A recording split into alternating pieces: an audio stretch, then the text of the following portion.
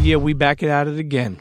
Let me tell you something. Shouts to everybody who listened to last week's episode with the one and only Adam Richmond, the OG Man vs. Food. Man, you know what I really loved? Again, we did it again. And if you didn't listen to it, make sure to put that on your to-do list. But we went over to just the food industry. Him eating 180 oysters. For those people who have watched it, what I love is we just really were able to hear the in-depth journey of the food business, of food television. And really, to be honest with you, one thing I love is the responses have been great. Adam Richmond's a good dude, man, and a super hip-hop head. And I really enjoyed that episode. You know, there's some episodes, people ask me, like, what episodes you enjoyed? There's a lot. And there's a lot I enjoyed. I mean, so many. I mean, you know what? I mean, I enjoyed the Lilo Brancato, the kid from Bronx Tale. Just like his recovery and, you know, that movie is being a favorite of mine, Bronx Tale. You know, I enjoyed every time Joseph Sikora came through. Or Gary Vaynerchuk, or the Ronnie Feig episode, or the Yu Ming and the Mad Half Hill, or the Pete Rock, the Styles P, or the Prodigy, rest in peace. I mean, there's so many episodes that I really enjoy doing personally. And I really enjoy hearing a person's journey more than just what they are. Like, okay, people come, like Styles P, you know, you say, okay, he's a rapper, but we're not only talking about rap. We're not only talking about hip-hop. We're talking about life, and that is something I really enjoy. And what I really, really enjoy is everybody on the check-in. Listen, internets, you know, if you don't know, when I tell you to check the fuck in, that means wherever you listening from, check in, at me on Premium Pete, at Premium Pete Show on Twitter and Instagram. Let me know where you're listening from, and at me so I can give you a shout, man. So I can see where you're listening from, and I can say, what's up, what's good with you. This week, listen, I want to shout out so many people on the check-in, man, worldwide, and I'm really thankful. But this week we got Marseille, France on the check-in. Look at that. France is on the check-in. Tyler, Texas. Portland, Oregon. We got St. Louis on the check-in. Dallas on the check-in. Even Austin. I fuck with Austin. Okay, of course we got Detroit is always on the check-in. Last week we had Rochester on the check-in, and they checking in again. Okay, Sydney, Australia. Even Italy. Okay, I don't know if they're my cousins out there listening, but internets, Italy was on the check-in. So make sure you open up your Twitter app, your Instagram app. Even if you go to iTunes, subscribe, rate, and leave a comment. And just let me know where you're checking in from. And I appreciate that. And I appreciate everybody on the check-in. Make sure you tell a friend to tell a friend. Internets, before we get into this episode, you know, I always want to talk about just life. You know, and I always continue to tell people, just because you're struggling doesn't mean you're failing. And I will say this. There's something like, when I talk about this shit, this ain't no preach. I'm not preaching. What I'm doing is just talking about the life I'm also living too. And one thing that I wrote this week that I want to share with y'all is always remember the first person you need to help is yourself. I think sometimes people forget that. I've been through stages where I forget that. But I'm going to say it again. Always remember the first person you need to help is yourself. Once you help yourself, get yourself straight, you know, then you can do so much more for people, for your partner, for your friends. And I think that, you know, is nothing wrong with nobody's fully perfect. So if you take the time to really work on yourself, whatever that is, you know, I think it's a real special thing to be able to do that. And I'll tell you one thing, what I'm learning more and more is how to unwind, how to find peace. And internets, listen, at Premium Pete, at the Premium Pete Show, and let me know how you unwind. Because I'll be honest with you, I need advice. Like, what I like to unwind, I think going to eat by myself, which is something new that I've been doing, has been like a chance to unwind and you know, take a minute from I feel like my mind is racing, and when I go out to eat by myself, I feel like it slows down a little. But what is some of the other advice that you have? If you have advice, at Premium Pete Show, let me know how to unwind. Let me know how you slow down the mind from racing. Okay, another thing I like is taking a bath. I told Gary Vaynerchuk when he was on, a bath, for some reason, gives me a time to refocus, rethink, prepare, and really take a moment from spinning, you know? Sometimes we're chasing our dreams. We're busy with our families or our projects or whatever, and we're spinning. But take a minute to unwind and find peace, I think, is something important. I feel like you'll live longer if you find a little bit of peace in life. Like, you know, if I'm I'm trying to slow it down 5 minutes. I'm not trying to fully slow it down. You know what I mean? I'm trying to live. But I'm definitely trying to find peace. So, internets, make sure you at me, at Premium Pete, at Premium Pete Show. Also, let me know how you unwind. And if you have any suggestions for me or anybody else, I could share them with them.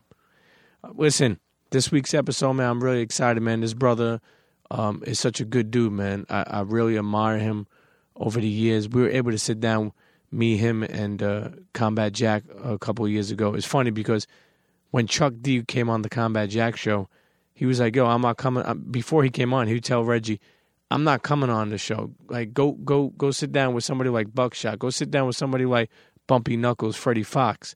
And we did, and the episode that Combat did was legendary.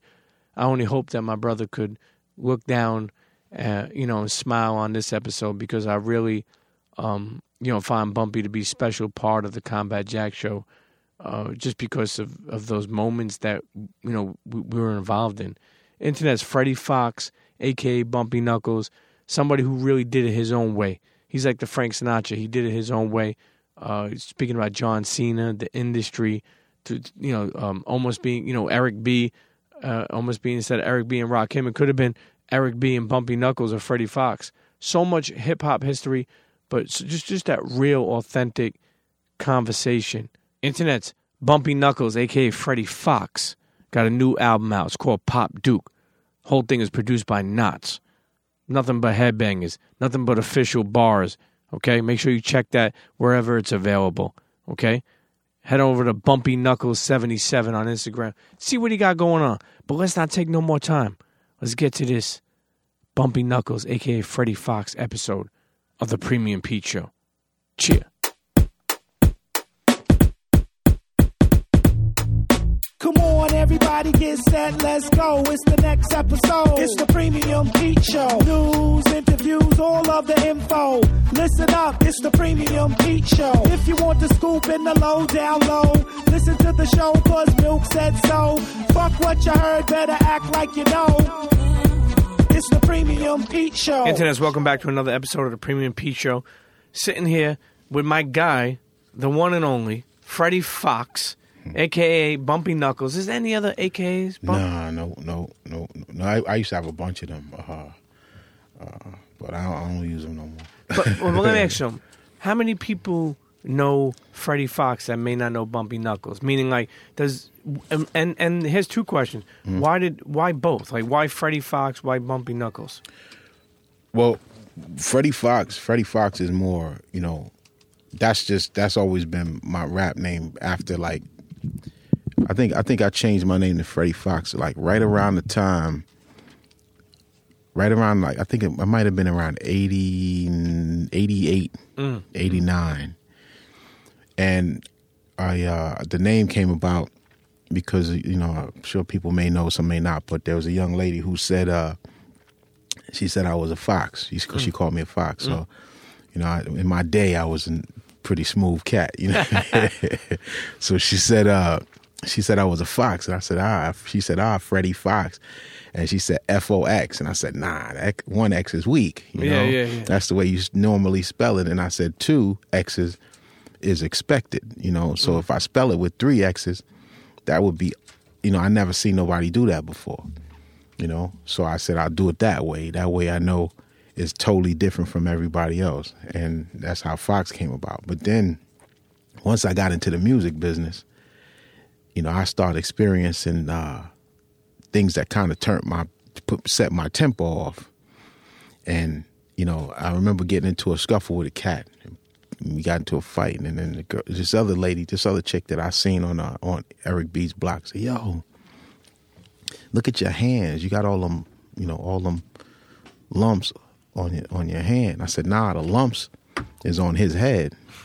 The bumps is on my hand. She said, yeah, your knuckles are all bumpy. Bumpy Knuckles. And so I said, yeah, all right, I like that. And I kept it, So I put my personality split. Sure.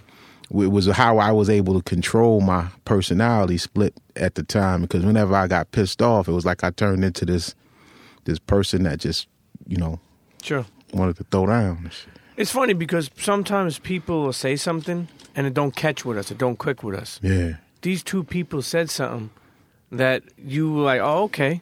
Like, I like that. You know what I mean? And then made it your own, made it to your own style. Yeah. So keep in mind, like I said, there's a lot of times people will say something that'll just pass us right by. Mm-hmm. It's amazing that they kind of like, had a play in your journey we're probably not even knowing. Yeah, absolutely. I mean, and being a creative person, making music and being just overall creative person, you hear things different than in a conversation.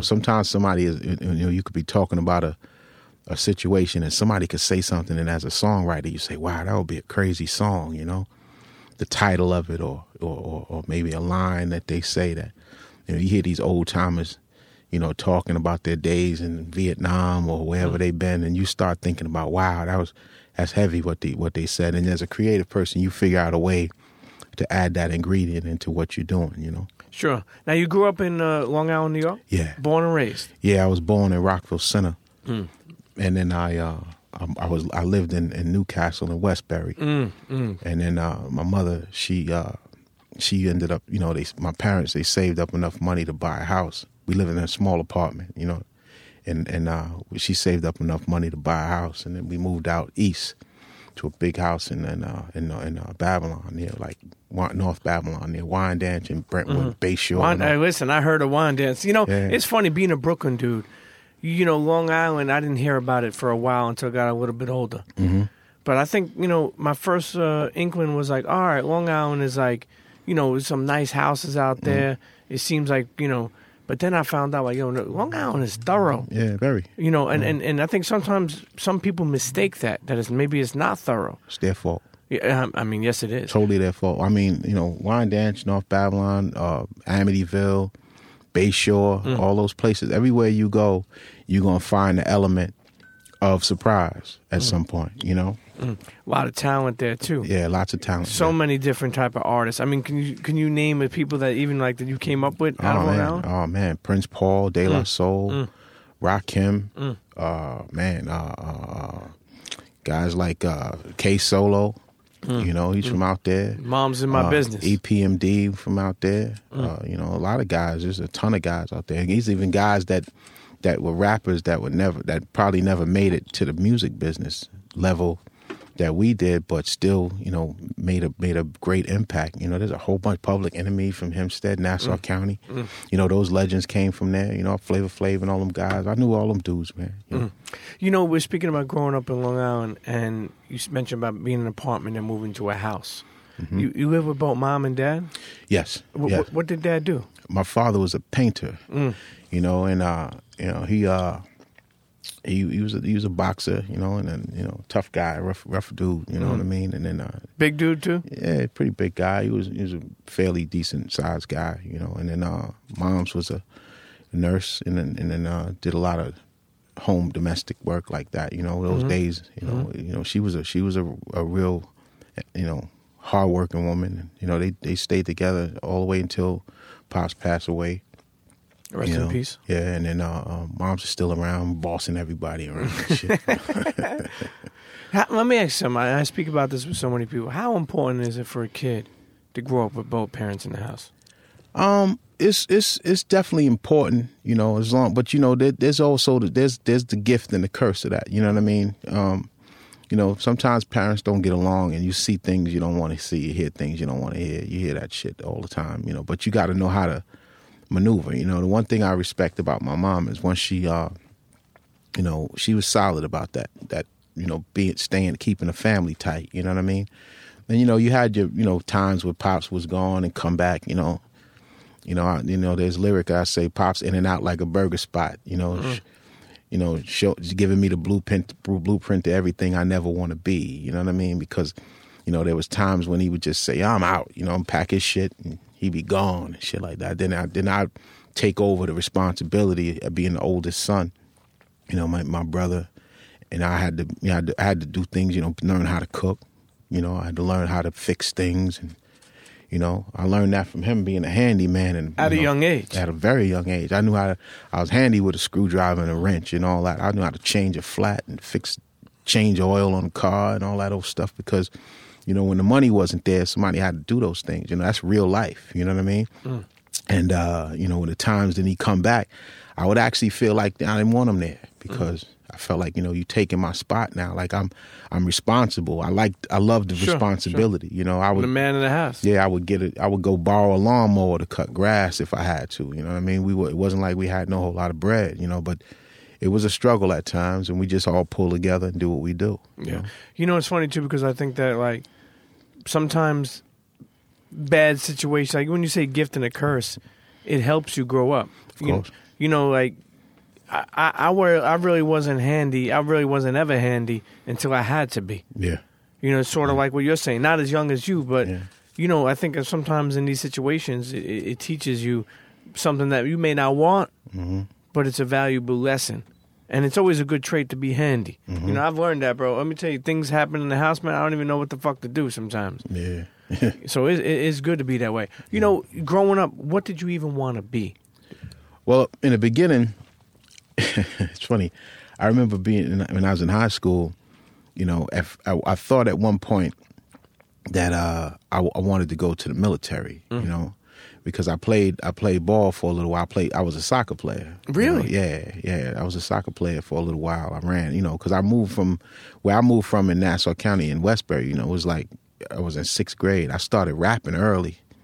When I got to 7th grade, I was in a group, in a little crew, you know, called the Royal Nation, and we, you know, I had discovered the whole DJing and rapping thing. It was pretty cool. I wanted to go to the military. When I was in high school, I remember there were 2 recruiting officers that were coming after me kind of hard to go. One wanted me to go to the Army, other wanted me to go to the Marines.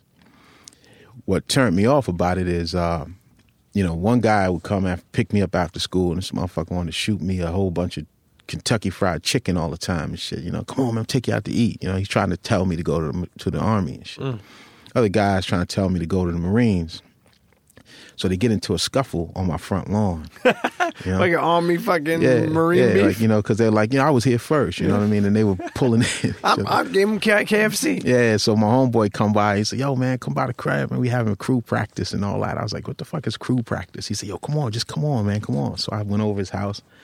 My man, Cool C, Curtis, his name's Curtis. Curtis, you know, took me to the house, and I was like, you know, he was like, yo, man, you know, we want to, you know, this is what we do. You know, we rap DJ cutting up breaks and we rapping and shit. So I was like, oh shit, you know. So I started studying. You know, they put me on. I mean, I knew how to rap, but what they were doing was a little bit more advanced than what I was doing. You know, I was still grooving off of this Fatback Band thing, and then this early junior high school. You know, the recruiting thing happened more in high school area, but this was like the first time I ever seen this kind of shit. And I started hearing like, you know, the Rappers Delights and all that stuff. And I'm like, wow, this is kind of dope, you know? And then we go to these little house parties and you see, you know, all the rappers was getting all the girls, you know?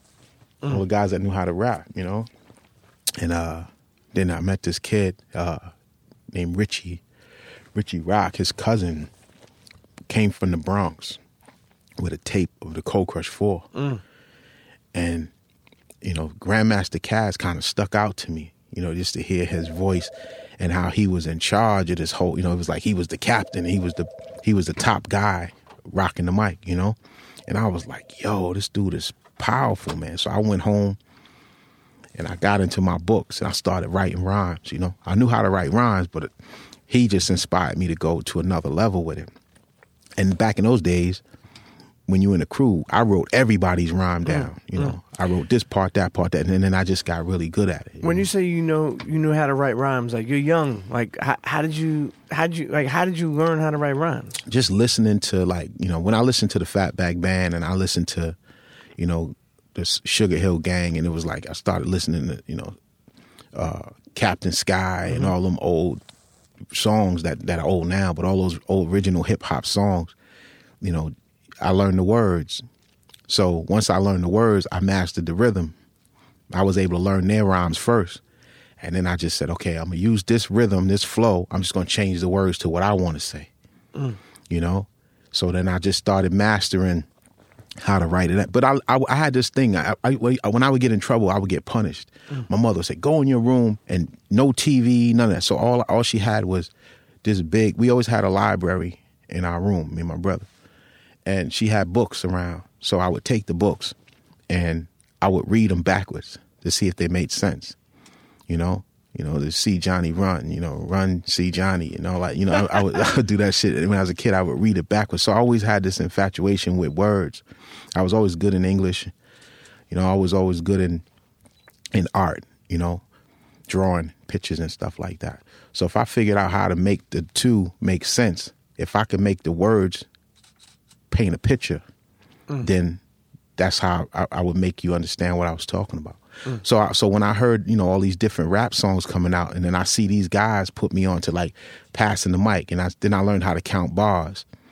Being around guys that were musicians and in school and music class, you learn how to count bars and stuff like that. So then I said, okay, I rap this many lines, you rap the next 3 lines, you 4 lines, and then you rap the next 4 lines. And the next thing you know, it just turned into, me kind of directing things and putting a little order to what they already had structured. I added something to it. And then we became like a tight, I said, if we can sound like one, when I heard the Treacherous 3, Furious 5, we're going to make 5 MCs sound like one. I was like, we got to be like that. And then you just start emulating the people who laid the path for you. When do you think, growing up, you got the group, when do you think that you saw any type of like, oh, okay, this is going to be something? Is it maybe somebody you met? Is it going to a label? Is it doing a show? Like, how did it even like become real? Because sometimes you be doing something and you're like, damn, man, this would be dope if we could do this for real though, like for a living. I don't know if I ever really looked at it like that until. But what happened was there was a time when we really became locally popular. You had there was a few local popular groups. We just happened to be one of them. And I think the first time I really felt like I was a celebrity was when a guy named Woody, young cat in the neighborhood who was promoting parties, he put us in a limousine and sent us to a show in a limousine, and we got out. We felt important. You know what I mean? And I was like, yo, this could be big if we nail it. You know what I mean? And every time we did a show, we did a good show. We did it our way.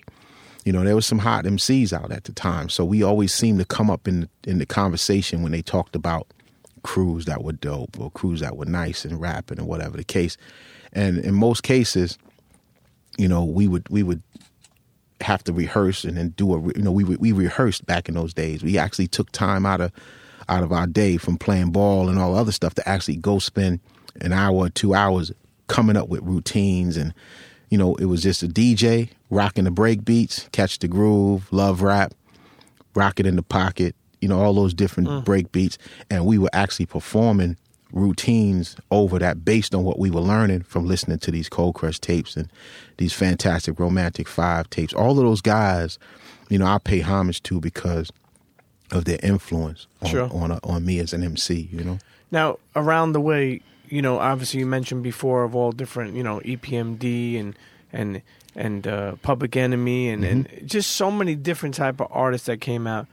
Did you start to meet some of them, or how did you? Because I know you became friends with a lot of, but early on, how did that even happen?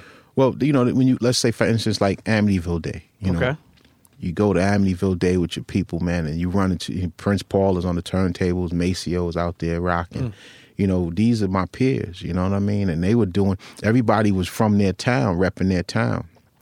That's what it was, you know what I mean? You see Rakim with the Love Brothers, repping their town, going from town to town, doing what they do, you know what I mean? And, then you had, go out to Brentwood, Eric Sherman and his guys out there doing, everybody was from their town. So you would see them, but you didn't know what it was going to be.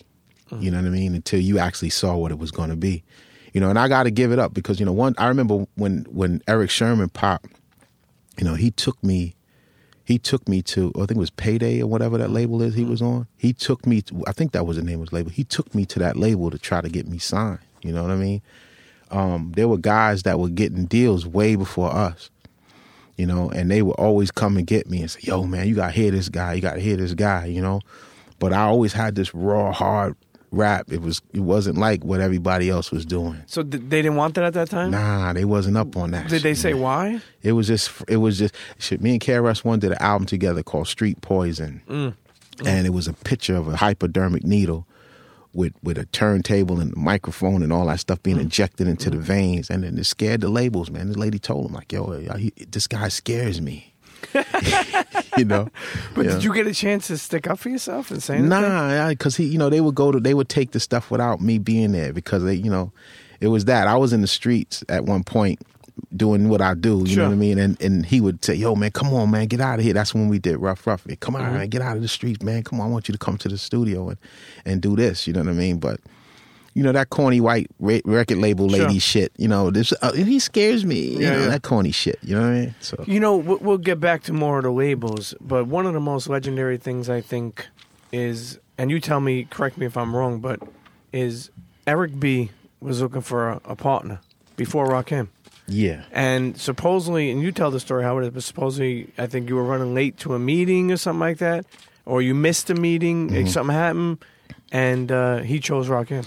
Yeah, well, the way it happened was Eric B was like a radio jock, like he was doing a lot of radio, running radio, BLS thing, I think, and he came out, he was going to do a project, and he came to Long Island. He must have been out there with somebody that he knew, and a friend of mine had stopped me in the street, said, yo, man, this dude's looking for a rapper, you know, Eric B, and he said, you know, he told him the two best guys out there was me and Rakim.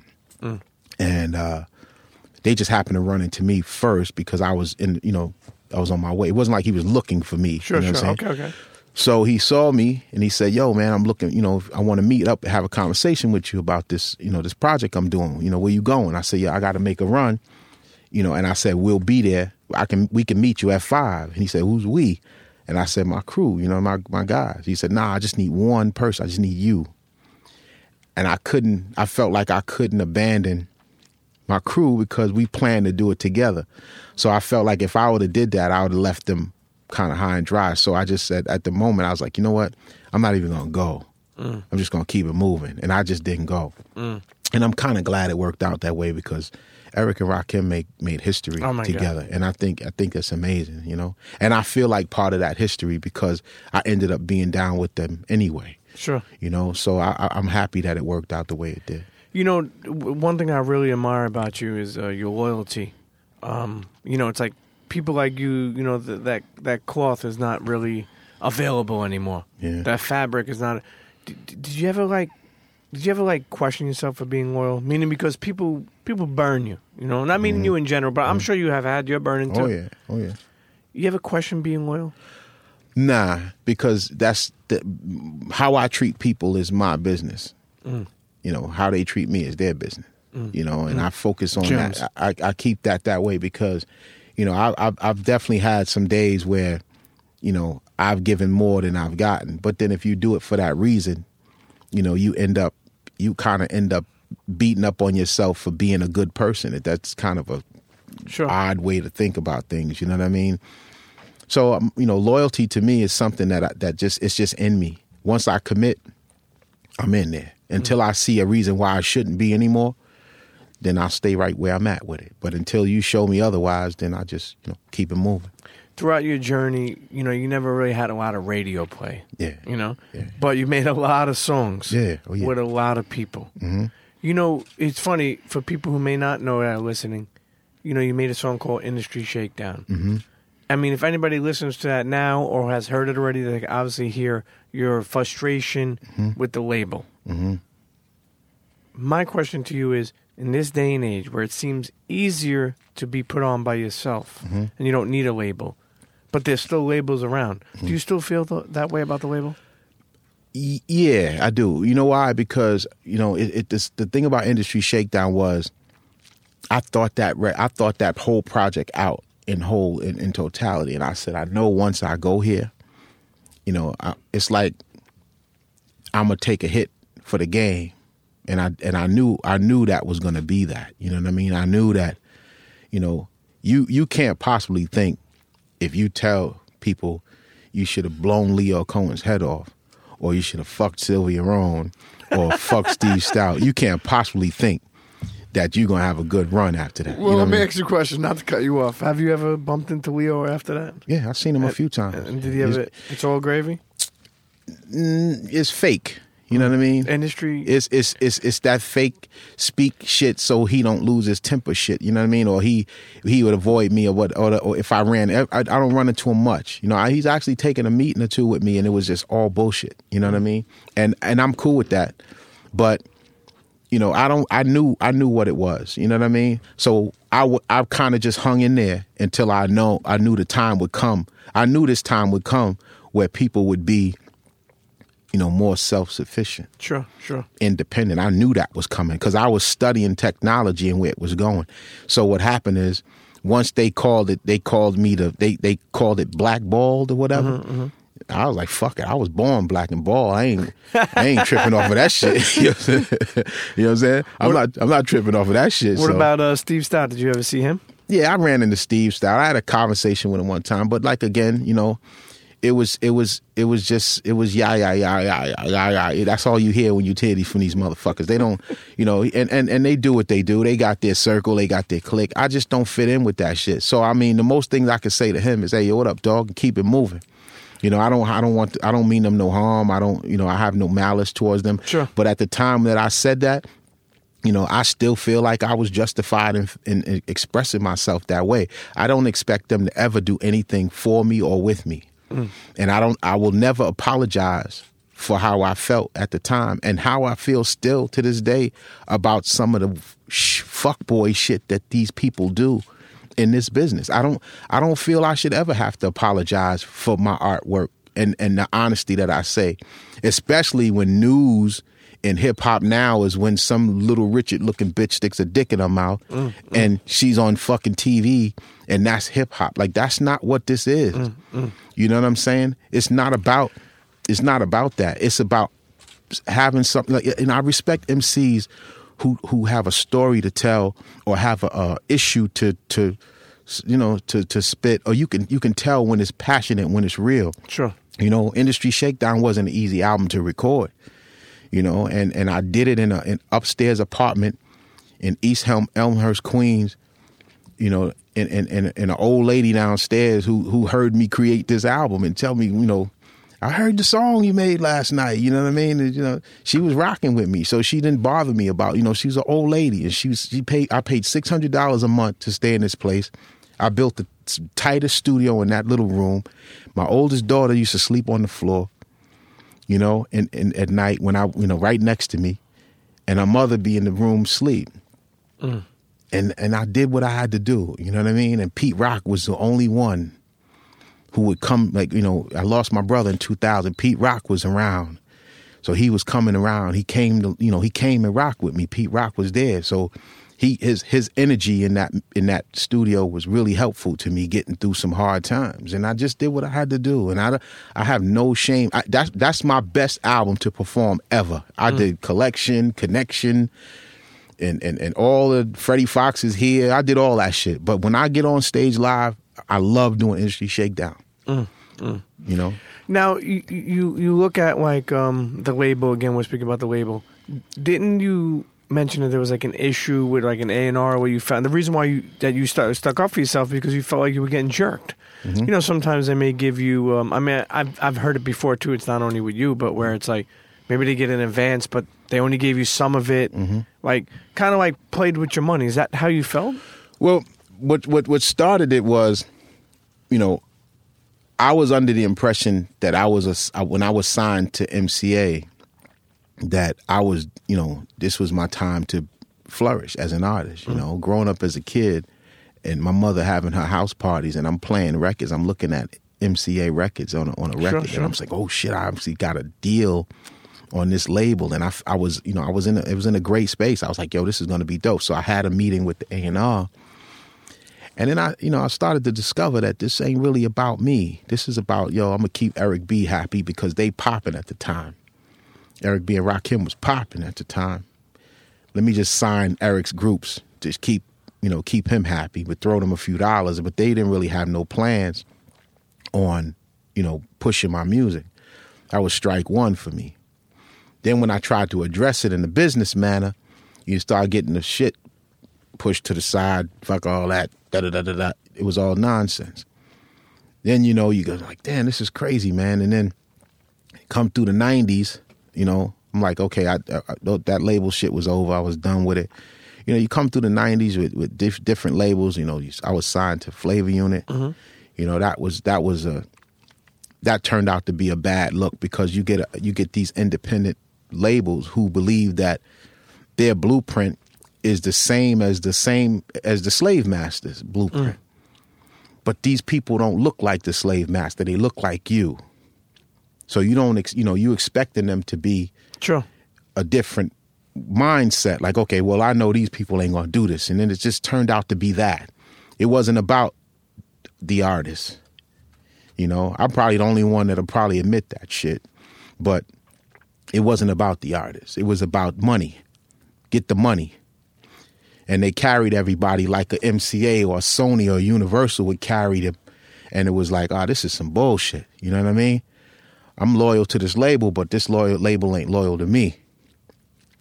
Then I started, that industry shakedown mindset started getting more and more. Then I started building my studios and I started going to sessions. What I did learn was meeting guys, legends like Patrick Adams and Herb Powers and guys like that. I started questioning the technical. What's that? What's that button you pushing right there? What's that sliding thing you pushing? What does that do? What's that compression thing called right there? What does that do? How do you get that microphone to sound so crispy, clear? And they started teaching me these things because I was asking questions. So once I learned how to use my tools, that's when I became more dangerous, because I knew how to, my mother bought me a drum set when I was a kid, so I knew how to play the drums. I understood that. I played the trumpet in the third and fourth grade. I played the trumpet. I knew how to play music. I was a musically inclined guy because I grew up in a black household where everybody was banging James Brown and Teddy Pendergrass and Al Green and, the Manhattans and all of those groups. I had uncles that looked like BT Express, with the collars and the big shoes, and they doing the bus stop in the living room. I'm a kid absorbing all of this, so music is in my blood. But, once I learned how to make my own music and I learned how to control that part of me and get that sound and create it, I started building my studios. And then I realized, you know what? Now I got to figure out how to sell this shit on my own. And that's when DITC came in and taught me how to sell my own music. So digging in the crates. Yeah, I learned that from Showbiz and Lord Finesse and them guys. Lord Finesse, man, that dude is one of a kind, man. Yeah. One of a kind. We had Buck Wild on all those back. Are my brothers, all of them. He just spoke about how, it's funny because Lord Finesse introduced Biggie to Buck Wild, and Buck Wild did I Got a Story to Tell. Mm-hmm. I remember you telling us, and rest in peace to our brother Combat Jack. Yes, sir. When when you sat down with Combat last with me and Combat, I remember you talking about that you met Biggie in Flavor Unit. Yeah, Easy Mo B introduced him to me. And you said that he was the coolest guy in the game. Yeah, definitely. But that's a lot for you to say. That I think you said one of the coolest guys in the game. Yeah, he was cool. But why? Why'd you say that? Well, first of all, how I met him, I was the So Tough remix that Easy Mo B was. He was bringing his, this back in the days before you could email your music. He was bringing in his final mixes for So Tough, and he had Biggie with him. So when he said, yo, man, Biggie saw me, he's like, yo, that's, Freddie Foxxx. Yo, what's up, bro? Yo, he was really like a fan. He said he was a fan of mine. And I was like, no doubt. At the time, he was fresh and new. He wasn't really popping like that. He was nice, but he wasn't no big artist like that.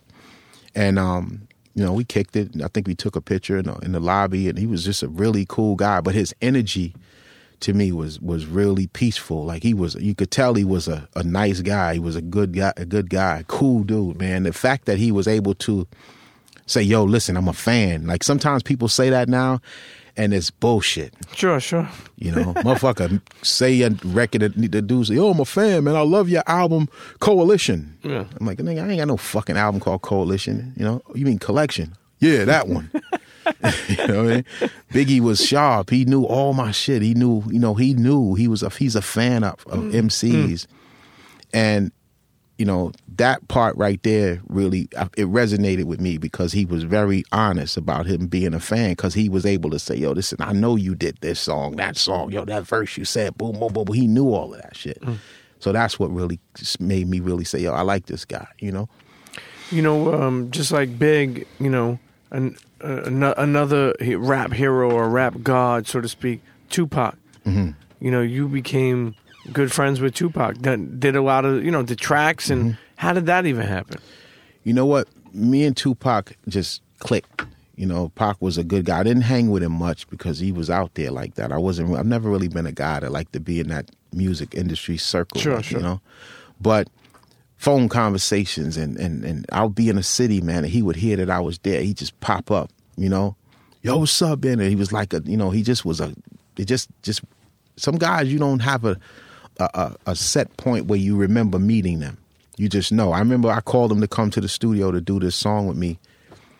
And he showed up, man. He showed up 4, 5, 6 deep. Him, Stretch, all of them showed up. Came in there. He stayed all night until we got that song nailed down, And he wrote his rhymes. I wrote my rhymes. And Ray Benzino, and Ray Dogg at the time, he called himself, wrote his rhymes. And Tupac signed his verse, signed his verses and gave them to me. And I kept all that stuff, and I still got it somewhere tucked away in my studio somewhere.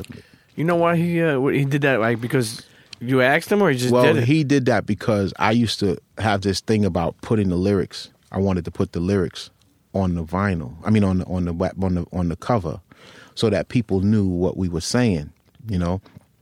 And I learned that from some old timers in the music game that weren't rappers. Old singers used to say, "Man, put your lyrics on the cover," because people used to get into that, reading the credits. Sure.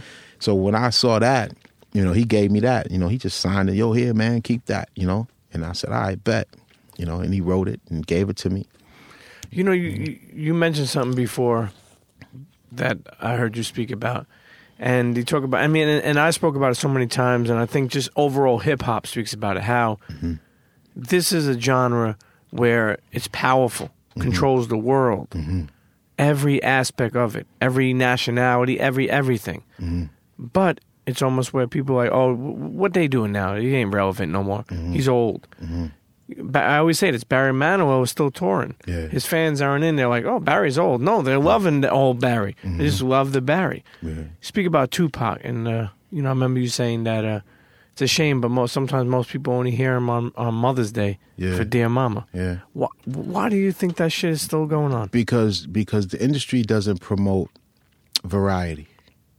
They don't promote that. This industry, when it comes to rap music or hip hop music, they don't promote variety. They rather tell you, they rather brain fuck you into believing that every rapper is your competition.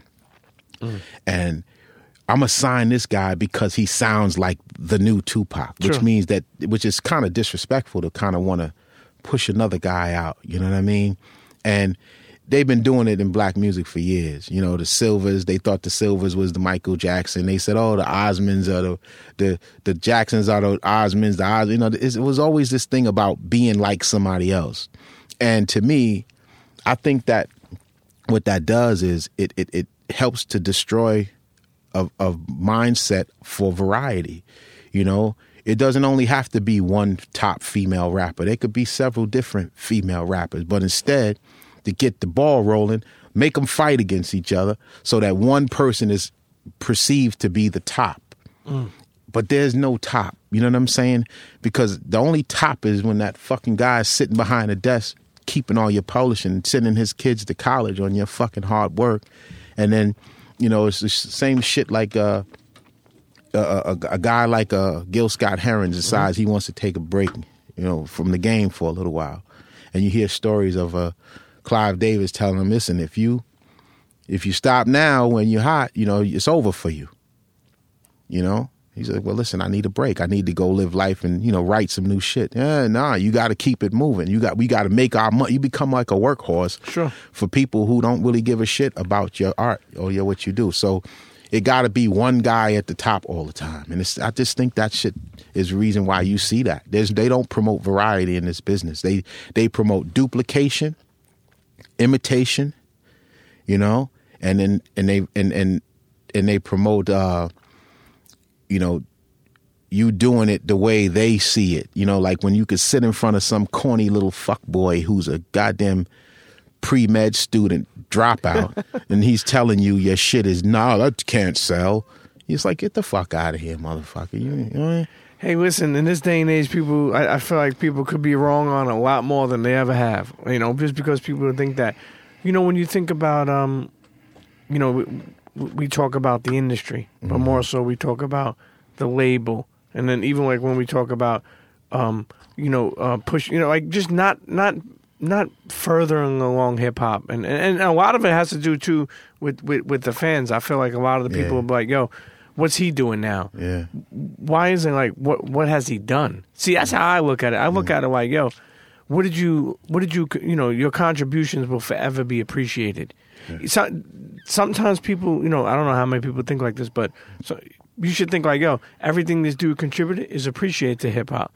Yeah. If he doesn't make another thing, that's where it lies. It doesn't mean like is he relevant. Like, yeah, that's the most ignorant shit ever, man. It's like that's like having a conversation with a racist. There's never a valid point made, ever, ever, ever, ever, ever, ever. And it's like a guy to tell you for a guy to tell somebody their relevance is almost as dumb as a bald-headed motherfucker wearing a do-rag and shit. You know what I'm saying? It's just, there's no purpose. It's like, who are you to tell me my relevance? Exactly. Or, you know what I mean? Like, there's things that we've done. We're in a different time, of course. And I see a lot of these new guys. There's an arrogance that they have that works for cameras and shit. But that shit sticks with them, kind of like that Bishop role stuck with Tupac. You know what I mean? It's like, you know, that shit could be trickery if you're not, you know, you don't really have to carry everybody like that. You know, you make a few dollars and you get your moment of popularity, and now that shit is on you. You got to know how to turn that shit off, man, because you can't just walk up to everybody and say, yeah, man, yo, man, send me some beats. We need to do something. Who the fuck are you? I don't know you, motherfucker. You know what I mean? You don't approach me like that. I remember one time I walked up to Roger Troutman in the Regal Royal Hotel, in the lobby of the Regal Royal Hotel. I said, and this taught me a very good lesson, and I'm not ashamed to say this because I was smart enough to learn the lesson. I said, oh shit, Roger Troutman. Oh man, I'm a big fan. Hey, yo, check this out, man. Yo, check this out, Raj. I got me a talk box, man. So I need you to teach me how to do it. So he looks at me and he says, he reaches in his pocket. He gives me his card. He says, when you're ready to record it, you hire me and I'll do it. I'll do what I do. But I will never teach you how to do what I do. You'll never ask me to teach you how I do what I do. And he checked the shit out of me, man. And it humbled me, you know what I'm saying? Because he was right. And I thought about that. I was like, yeah, you played yourself. You should have been more humble with your approach, you know what I mean? Because I had a talk box. I had a nice one, and I think Wendy Day had a guy in Chicago who needed one, and we traded something for it. But after that, I didn't want the talk box no more. I was like, you know what? He's right. If I ever need a fucking talk box, I'll get my bread up and I'll hire Roger Troutman. Did you ever reach out to him? Nah, I never used it. Did you ever see him again? Fuck no. I wish I would have, but I think he passed away or something like rest that. In peace. Yeah. Rest in peace. But he taught me a lesson. I see most guys would have got offended. I learned a lesson from that shit because it taught me that, you know, you can't approach Quincy Jones or one of these motherfuckers say, yo, Quincy, send me some motherfucking beats, nigga. I got bars and shit. Like, it don't work like that, you know? You know, I consider you, besides longevity, I mean, God, we're looking at what? How many? Almost 25, 30? How many years you in this game, bro? Man, I'm over 30 years rocking the mic. Fuck. You know? But I consider you a soldier in hip-hop. Thank you. But we have a lot of new artists. Yeah. Do you like anybody? I love a lot of these guys, man.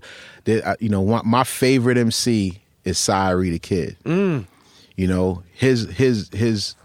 what he writes about, this motherfucker can write about anything, man. He's one of the dopest MCs ever. You got a young guy by the name of, there's a lot of young talent out there. There's a kid in Long Island named Jus. He's dope. There's another little young brother out there named King Myers. He's talented. There's another little cat out there named Controversy, who is very different. He's like an MC, but but he can sing, and he mixes the two, which is he's not like anybody else. You know, his whole, you know, there's a bunch of great MCs out there, young guys coming up that are just blazing their trails. And this is the kind of shit that I like to see. I don't mind helping these young dudes. You know what I mean? I don't have no problem at all working with them or helping them out and giving them the floor to rock the mic, because that's nobody really did that for me. A lot of them old timers like Melly Mel and them dudes, like, even though I was a big fan of Kaz, I learned, they taught us lessons in different ways. I remember that. I always tell this story about how Kaz wouldn't let me and my crew rock on the stage.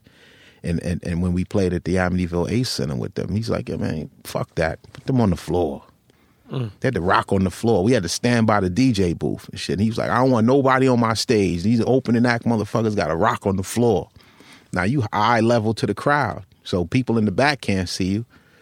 It didn't make me mad. It made me rap louder. It made me rap harder, so people could hear me. Man, but being that you're like always been a thorough dude, and a street dude too, and I'm just using from my analogy, like, it was hard for me to navigate, like I always ask people, like, damn, you got to deal with these phony handshakes, these phony... Yeah. That shit didn't make you want to, like, check somebody? You know what? At one point it did, but then I realized that, them being fake is not my fault. It's their fault. So I can't check somebody for who they are. If you're a fraud, you're a fraud. It's like, my thing is I want to still be nice. I want to make sure every record I get on, people remember that I'm on that song. And then I started to eliminate my personal opinion of people and started just watching them for who they were and seeing, who is this guy, And then as I see as I see that picture being painted, then I know what it is. There's a guys who you can see. I got some good friends in this game. I got some really cool friends in this game. Sometimes them motherfuckers get to acting funny and shit. You know what I'm saying? And then, they get to acting, they get in their little bitch assness and shit like that. But, I don't hold it against them, because you never know what people are going through. You call them, sometimes they don't call you back right away. I'm not one of them overly sensitive motherfuckers who, yo, man, I text you 3 times and you didn't pick up. You ain't fucking with me, right? I'm not with that shit, bro. I know you got the message. So when we see each other, it's always going to be love if you my people like that.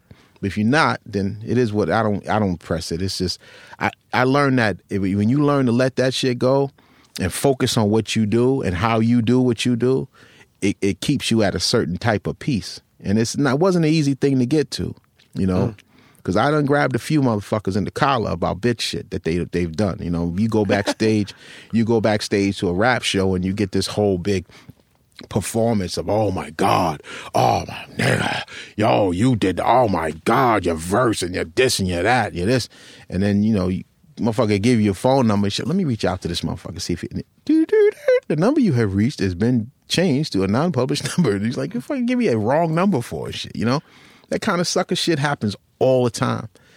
People change. Some people grow into, some people grow up, some people grow out. Did you feel like it took you a long time to mature? Because that's maturity, to be able to be level-headed, like you're saying. Because, especially growing up back then, you could easily be a hot box. Yeah. Next thing, you know what I mean? Like, yo, what's this dude playing me? But you seem like right there back then, you found your maturity even early on. Yeah, but you know what? I'm going to tell you something. After Industry Shakedown, I knew my shit was etched in stone. Like when Daffy Duck blew himself up on stage and shit, nobody was fucking with him until he blew himself up on stage, and then they applauded like a motherfucker, like, yeah. He said, I can only do it one time, So people hit me and say, yo, when you gonna do another shakedown? How many fucking times do I gotta shake this bitch down? Like, I gave you the blueprint to eat. I opened the door. I took I was the one who ran first into the crowd throwing blows. Everybody go. And now they telling me again, how many times I got to do that shit? Be the fucking, the sick'em dog. And, I'm going to go get, yo, Pump, you got to shake them down. You shake them down, motherfucker. You the one who want to say something that you scared to say. You know what I'm saying? And, I got to be the fall guy every time. So I just do my own thing. I'm in my own lane. I got my own way of doing shit. I love it. I got my own fan base. If I book a show right now and play, whether it's the Blue Note or wherever I decide to go, I know I got my fans that'll show up to see me rock and roll. And I'll do what I do, man. I do one person at a time. You know what I mean? And if, there's new cats that come out and say, yo, man, my pops put me up on you, bro. I didn't know you was so. I just rocked in Detroit. A kid told me, yo, I never heard you rhyme before, man. And just me seeing you one time, you my favorite fucking rapper. And I mean, I thought that was a dope comment. I was like, wow, that's dope, man. But I always try to keep a few things on my to-do list. Be clear with my lyrics. Address the audience in all times. I see a lot of dudes turning their backs to the audience a lot. I want to address the audience all the time, and I want to say what I want to say to them and about how I feel about things or what I'm dealing with. This new Pop Duke album, the lyrics talk about me. It fits what I'm going through as a 50, gonna be 51 years old in March. Damn. The first thing I do in the morning when I get up is I stretch. My back fucked up, but don't get it fucked up. Years of climbing in and out of vocal booths and dragging rappers from song to song do the spine wrong. I'm just a lyricist. My nickname should be Rip It because I can spit a classic on a snippet. Talk about it. You know what I mean? So I'm talking about how I feel about being a guy who's 51 years old who still got bars. Bum, you don't look 50, man. Yeah, I don't look it because I ain't a drug addict and shit. And I ain't never did drugs. I smoked a little weed here and there, but still to this day. Yeah, and I'm not a hardcore. I've never been a dude who. What about the drink? I don't drink like that. Nah, I'm not man, I can't even fuck with a cooler, man. I wouldn't even drink a Calvin because I start fighting. Bottles and James? Yeah, you get that. I'm not a dude who drinks because I should see how alcohol, used to do. Old cats somewhere I grew up in Long Island, they used to hang out on the corner. Everybody's face looked puffy and fucking swollen and they looked fucked up. I never wanted to look like that. And alcohol causes depression and all kind of shit. I never was a drinker, man. You ever get depressed? Yeah, hell yeah.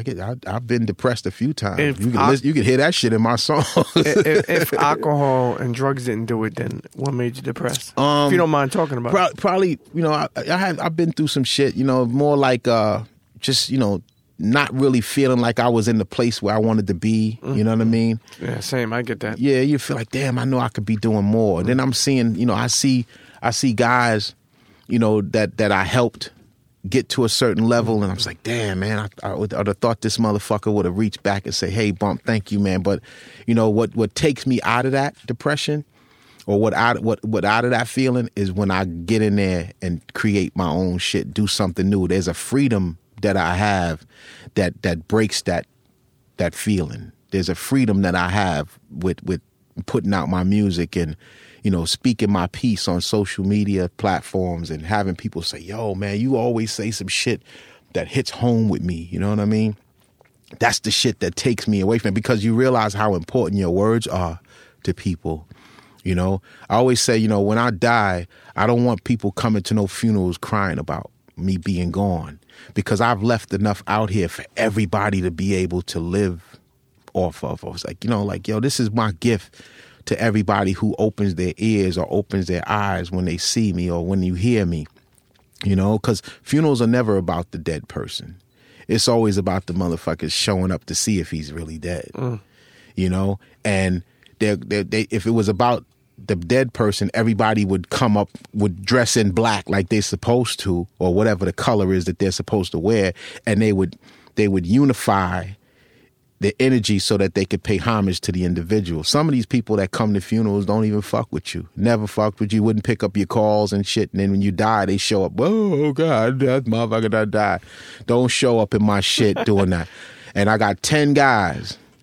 When I die, they going to run around and beat the shit out of everybody on my shit list. I got a shit list of motherfuckers. They going to fuck up every single motherfucker on that shit list. And I know they going to live longer than me.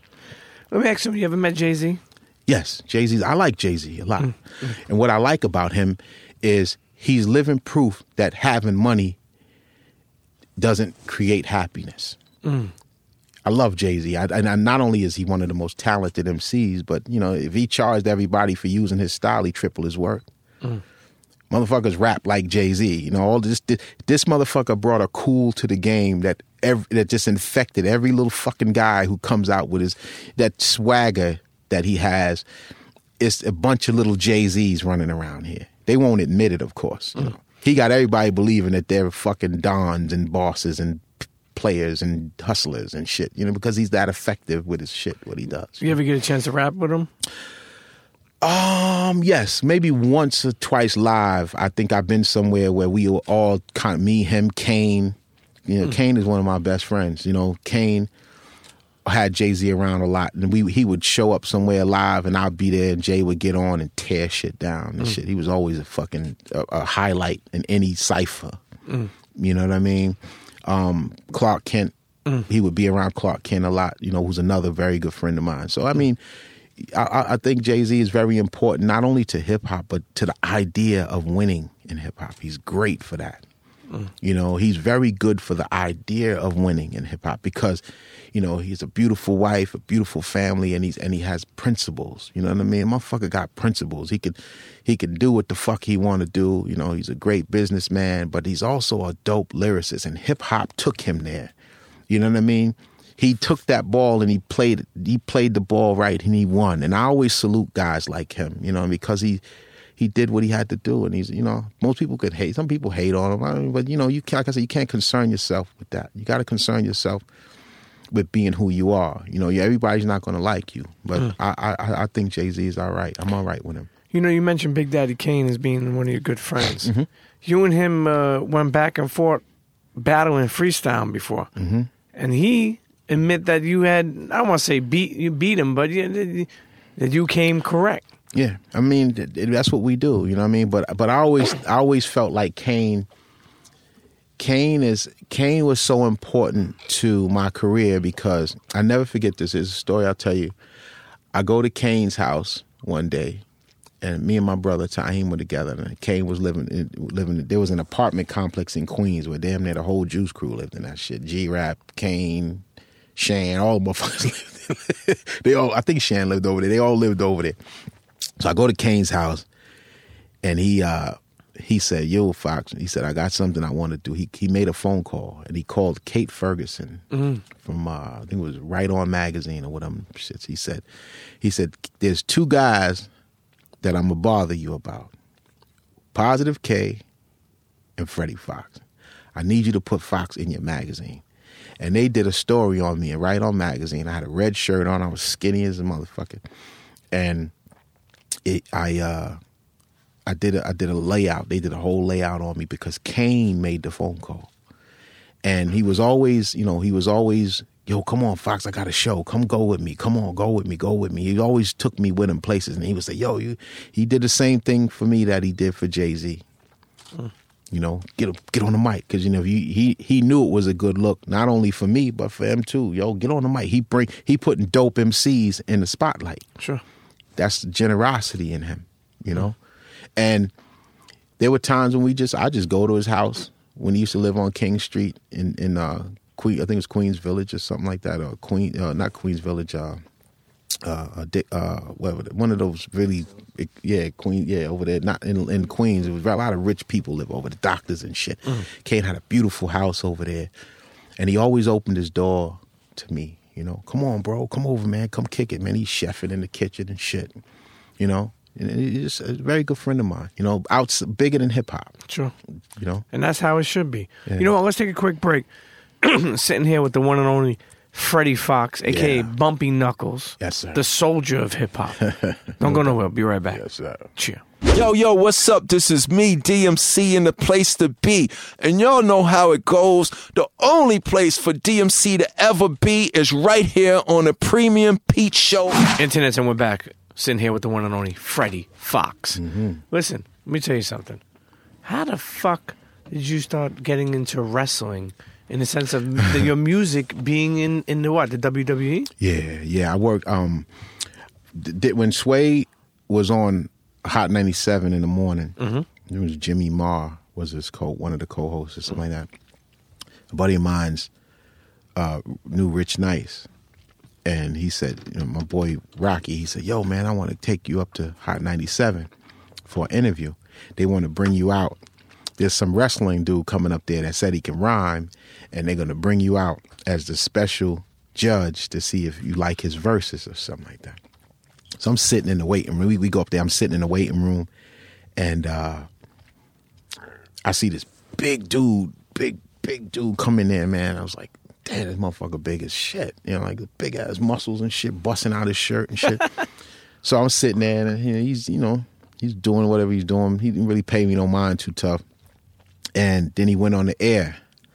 So you know how you can hear the show or whatever in the back room, whatever. So I hear them saying, well, we got a special guest that's going to judge your bars, your freestyle. So they bring me in. It was John Cena. They bring me in. So he starts freestyling off the top of his head to a beat. And I was like, he said, all right, after he finished rhyming, he was like, what do you think about his verse? Freddie Foxxx, Bumpy Knuckles, what do you think about his verse? I said, I'll give him a 5, but if he fuck with me, he'll be a 10. And then they asked me and him to have an arm wrestling match. So I said, all right, I'm with it, you know, right? This motherfucker got a big ass giant pterodactyl arm and shit like that. And I was like, pterodactyls got arms. But anyway, we get to arm wrestling and shit. So, you know, I'm fucking with him. I'm like, you know, I'm one of them refuse to quit motherfuckers. He was like, So we like tussling back and forth with it. And then Jimmy Marr jumps on his back and starts fake fighting him like a wrestler shit, you know, fake fighting him or whatever. And we horsed around a little bit. And then after the show was over, he said, yo, man, I'm a fan of your music. I was like, I had no idea, because when he first walked in, he never said nothing to me. I ain't said nothing to him, but he said, I'm a fan of your music. I said, oh, no doubt. Thank you, bro. He said, yo, man, here's my number. Call me, man. Let's get together. And we switched numbers. And one day he called me, bro, and he was like, yo, I want to get in the studio. I'm working on this project and da-da-da-da-da. And then, you know, me and John just became really, really good friends. Really good friends. And I experienced something that was just absolutely incredible knowing him as a person.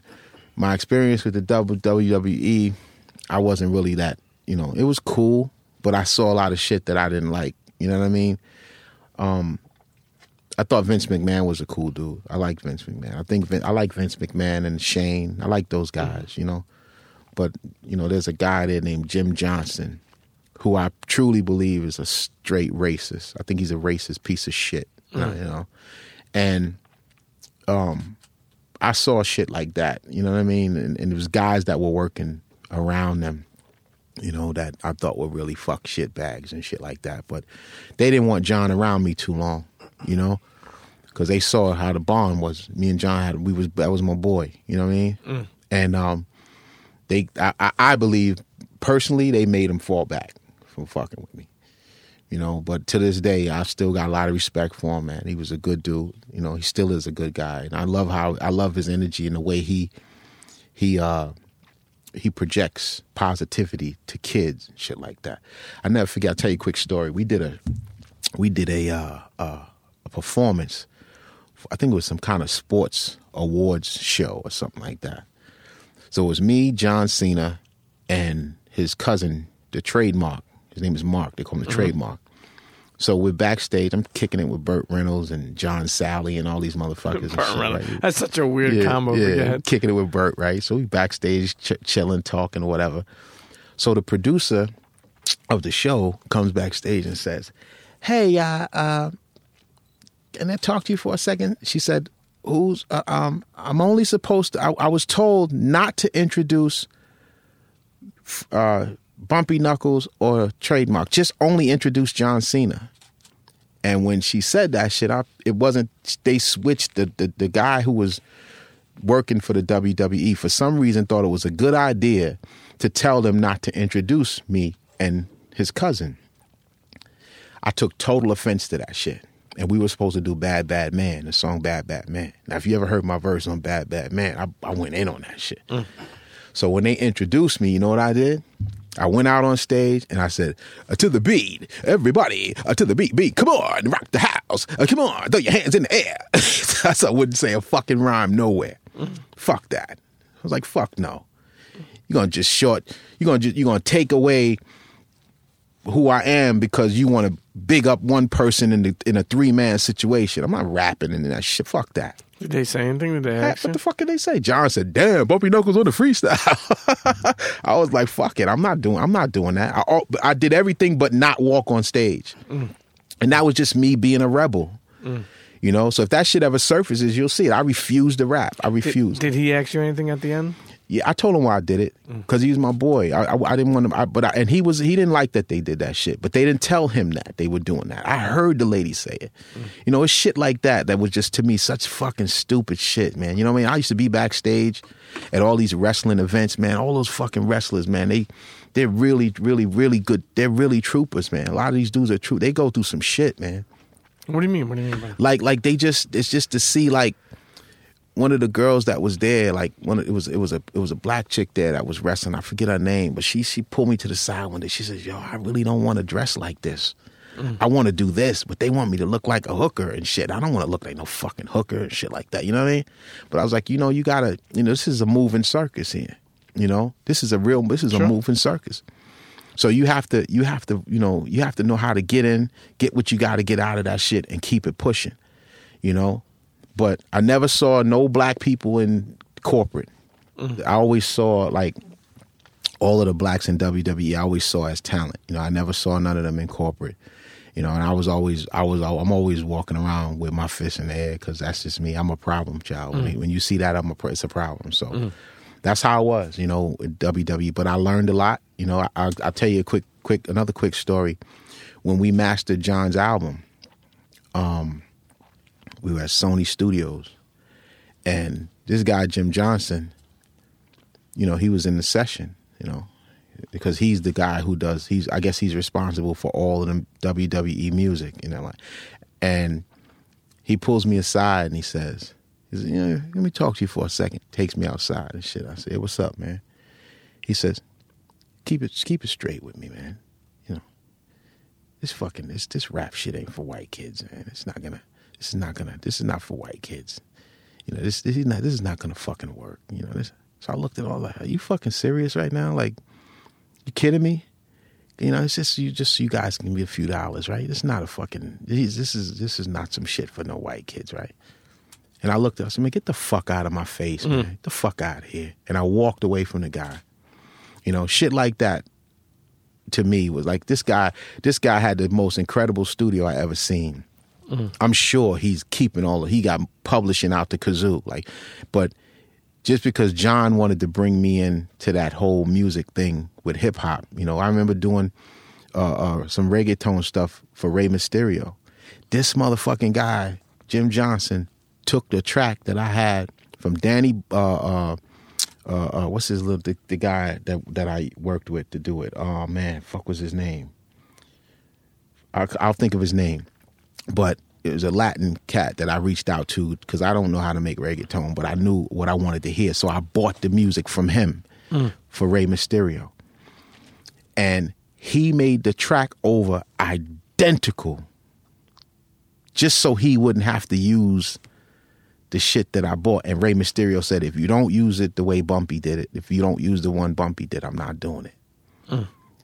You know what I'm saying? Why do you think somebody like Ray was loyal to you like that? Because he first of all, some of these guys, you meet them, they all like me. Even Big Show, all them motherfuckers, they love me to death, man. When I was there, and I was always around with John, real cool. I never was an asshole. I didn't freak out when I seen him. I was really cool with everybody. You know what I mean?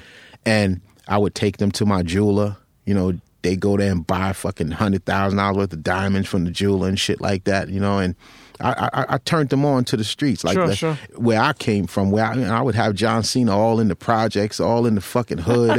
He was everywhere. I took him to SOBs one night. He jumped on stage and introduced me and shit. I did all that fly shit with him. I didn't dumb it down. You know what I'm saying?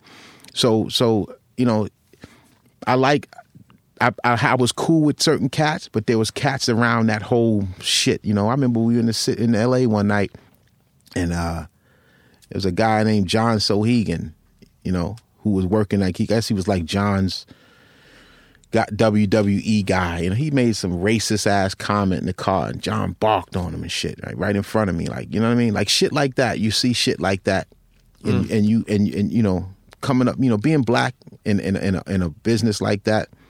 You see that sucker shit, man, and it's sad to see it, but it doesn't reflect who John Cena is. It doesn't reflect who, some of these other guys that I'm cool with are. it just reflects the ignorance of the individuals that think that shit is cute. You know what I mean? But I stand on my own 2 feet, man. I always stood up for myself. So you still getting checks from WWE? Nah, I ain't got no WWE money in a long time. Man.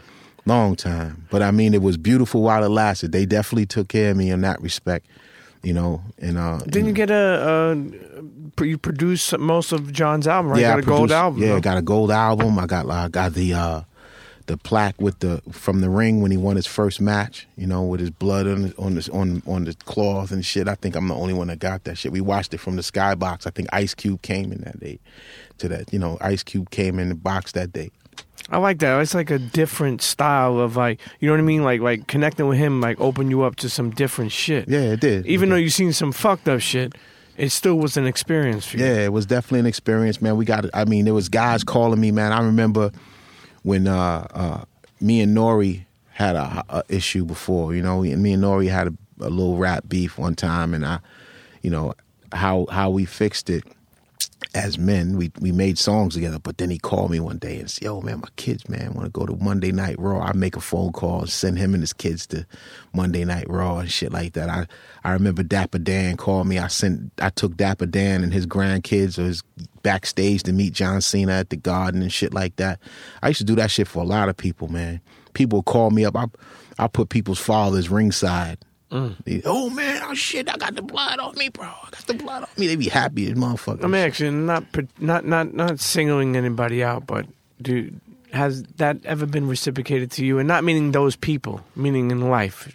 Has people you feel like done what you have done for them?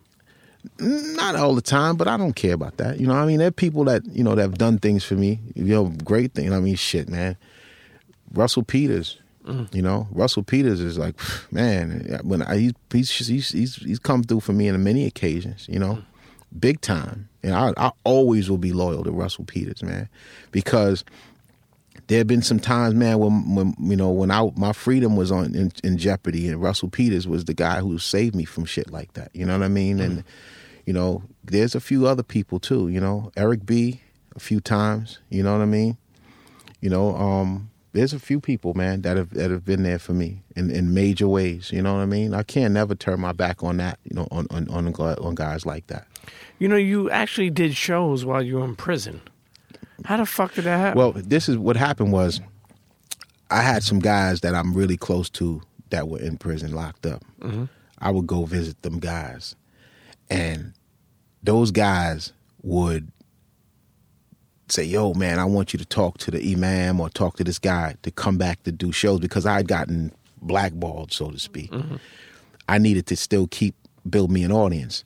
So what I did is I created this pamphlet called Sell to Sell, SELL to CELL.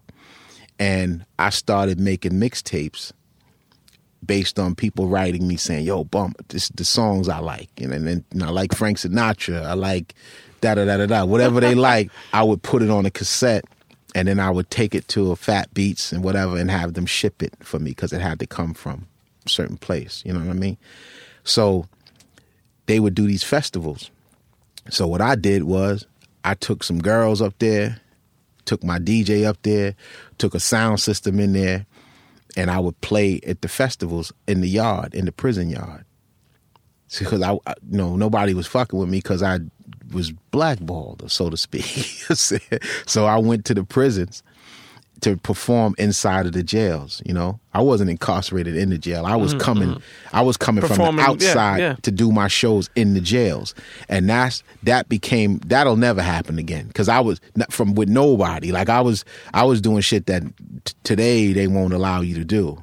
I was gonna say, why, you know, I feel like that was like way ahead of its time, and I'm surprised many artists didn't kind of get inspired to do that same shit. Yeah, man. I mean, listen, I was in there rocking with guys that had, 30 to 50 to life, or 35 years, 40 years, for homicides and killings and rapings and all kind of shit, and they were on these festivals with their families. And there was a stage built for me. I brought the sound system in there, and I just performed my records in there, and that's how I got an audience behind that. That whole Crazy Like a Fox album that I did, I was performing that album in the jails you know, because I needed that. I needed to be doing it. You know what I mean? Now, nobody wasn't booking me for no shows because the word was, yo, he got a temper problem. See, once I had my issue with the record companies, they had access to media. And it was always, I was a hothead. And if my record didn't sell, I was going to, they started all of that sucker shit. And it really wasn't that.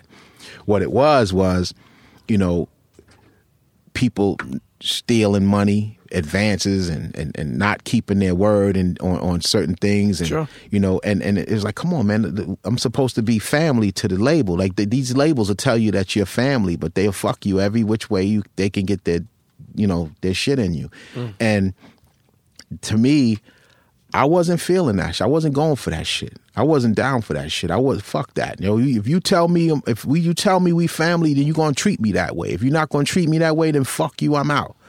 You know what I'm saying? But don't rob me. Don't hug me and tell me I'm your brother, and then you put your hand in my pocket and take my fucking wallet. Don't do that shit.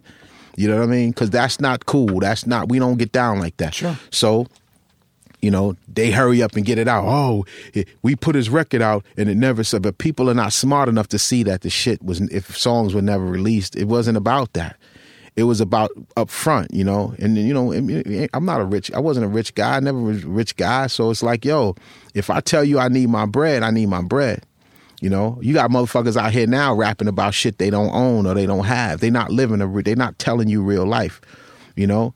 It's the one that's telling you, listen, bro, you're not going to rob me, man. I'm not going to let you rob me. Fuck that.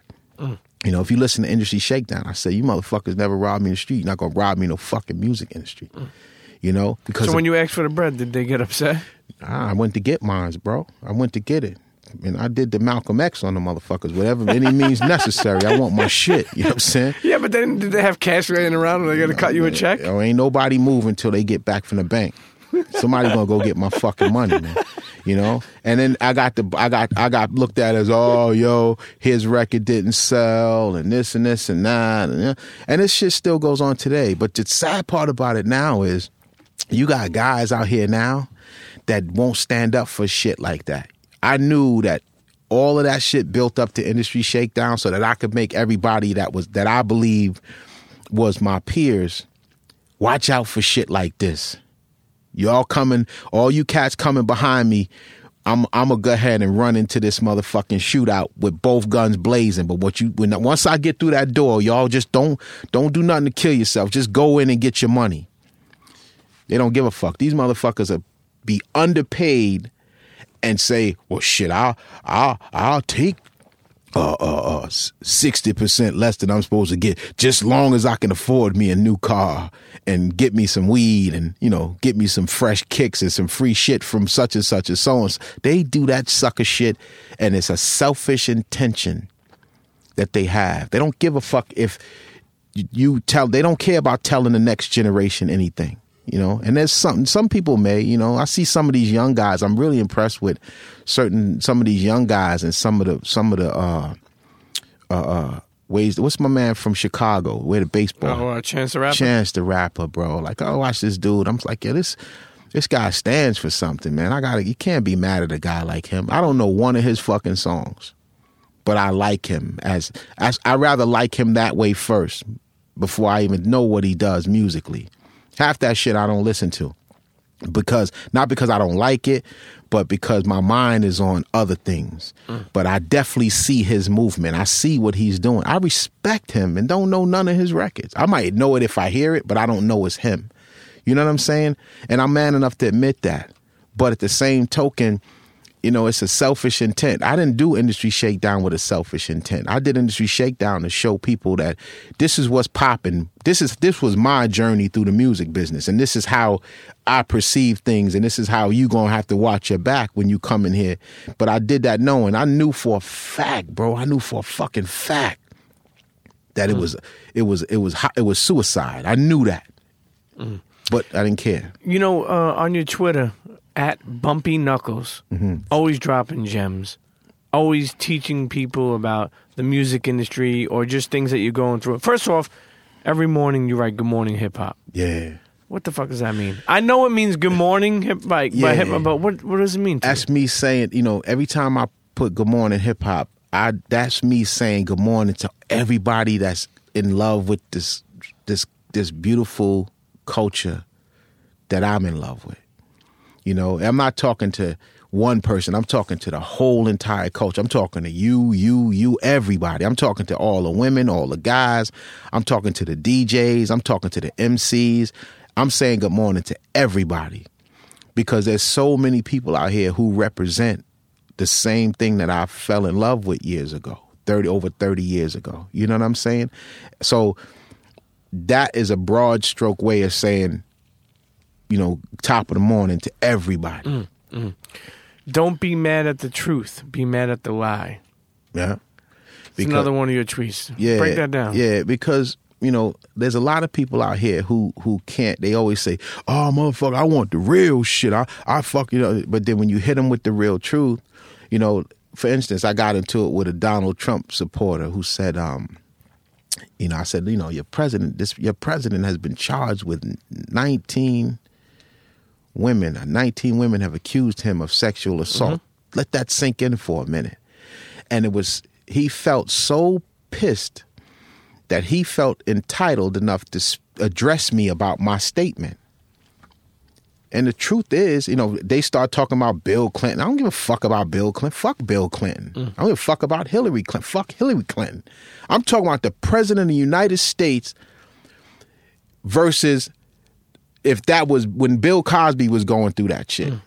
They drug Bill Cosby through the mud. And this took him off Netflix. Bird nest head motherfucking president that we have is so arrogant that he'll go shoot around the golf while some kids got killed, and he's not even concerned about that shit in the way that and then he has everybody lying for him and shit. So the truth is, he's a piece of shit. And if you can't accept that shit, then you won't accept the truth. You don't be mad at the truth. Be mad at the lie. The lie is that he told you he was going to drain the swamp, and he is the swamp.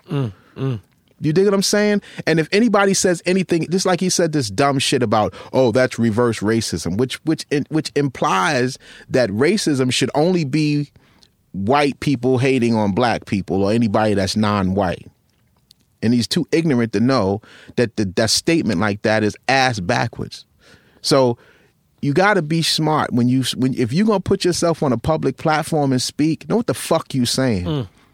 Because the shit, and I'm the type of motherfucker, if I tweet something and I see a word is misspelled, I'll delete that shit and retweet it and spell it the right way. I fix shit. I want you to really get it. Hey, you got to. You know, one tweet that I really like, and this don't, to me, it don't only apply to music business. It should apply to life. You wrote, it's not always a good idea to latch on to another artist. Their fan base is not guaranteed to like you. Building your own fan base is always better. Don't be a tag along, be a build along. Yo, I'll tell you one thing, man. When I read that shit, I was like, damn, that shit is so powerful, because I get it. Like, you know, you're an up and coming artist. Say someone brings you on stage or someone gets cool with you. You're hoping like, yo, this dude could put me on. But sometimes like, yo, maybe that audience are like, we really don't fuck with this dude. It's important to build your own. I love that one, man. Yeah, you got to get the best out of the situation for what it is. You can't just think that being oh yeah, that shit put me on. It irks the shit out of me, you know, because people want something that they haven't earned, and audiences can see that. You know, if somebody's dragging you along, listen, let me tell you something. I watched Kane stop his show plenty of times and let Jay-Z rock. Jay-Z had this talent that whenever Kane did that, it became a very important part of his set, because Jay-Z was bodying his rhymes. He was talented enough to body his rhymes. A guy like Big L coming up under Lord Finesse and DITC, like he was the baby of the crew, but he was an amazing MC. He's talented. Nowadays it seems like people don't have the same intentions, you know. They're thinking about, yo, I want to eat. You go to fuck, sit your ass down in the McDonald's and order you something. And because if you think that this is just about eating, you're wrong. You have to have talent, real talent, and people have to see that. Don't get mad because people don't see what you think you have. You understand what I'm saying? It's like, be different, you know? Don't latch on to somebody just because you're not going to have you're not going to be Jay-Z. You're not going to be Puffy. You're not going to be 50 Cent. These, you know what I mean? When Eminem brought 50 Cent into the game, he knew this kid was talented enough to be successful. I know he knew that. Dr. Dre didn't just bring, Eminem into the game because he was a white boy. He brought him because he was a white boy who knew how to rock the mic, who was dope at rocking the mic. But you can't, some of these guys don't have no fucking talent, bro, and they want you to put them on. I don't get that shit. It just doesn't sound right to me.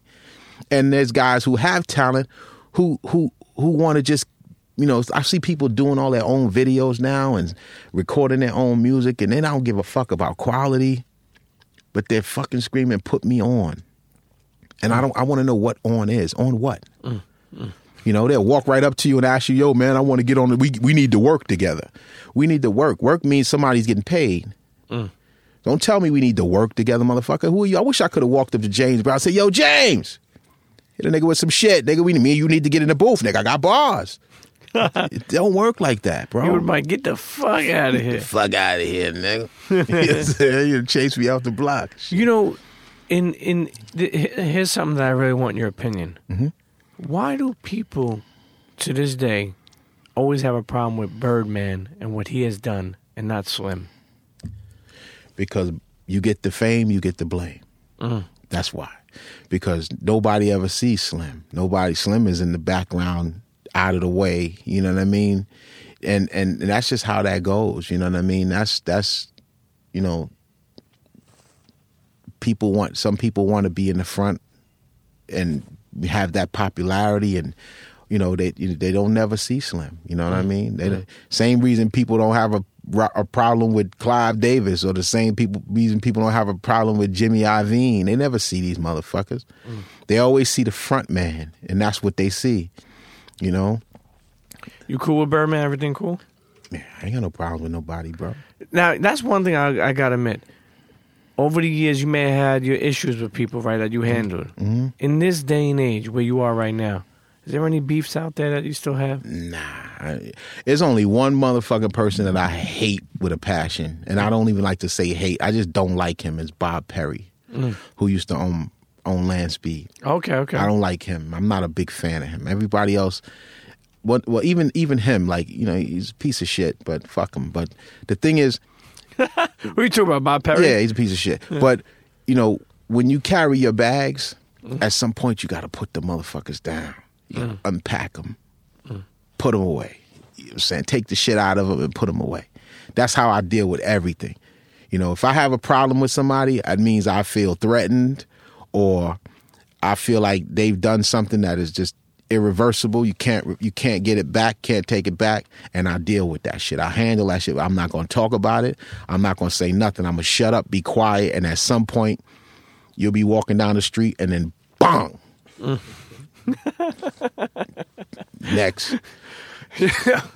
That's it. I mean, that could be 10 years. It could be 8 years. It could be 8 months. I don't give a fuck. I could see you and say, yeah, nah, it's not the time. I'll give you a hug and kiss you on the forehead like Tony did his brother Fredo. Man, that was a classic fucking part, man. That was classic. Listen, Bump, man, your journey is just. I mean, you can. That's the thing I hate when you have people like you who have been in the industry for so fucking long. Yeah. You can't do like a podcast and cover everything. Yeah.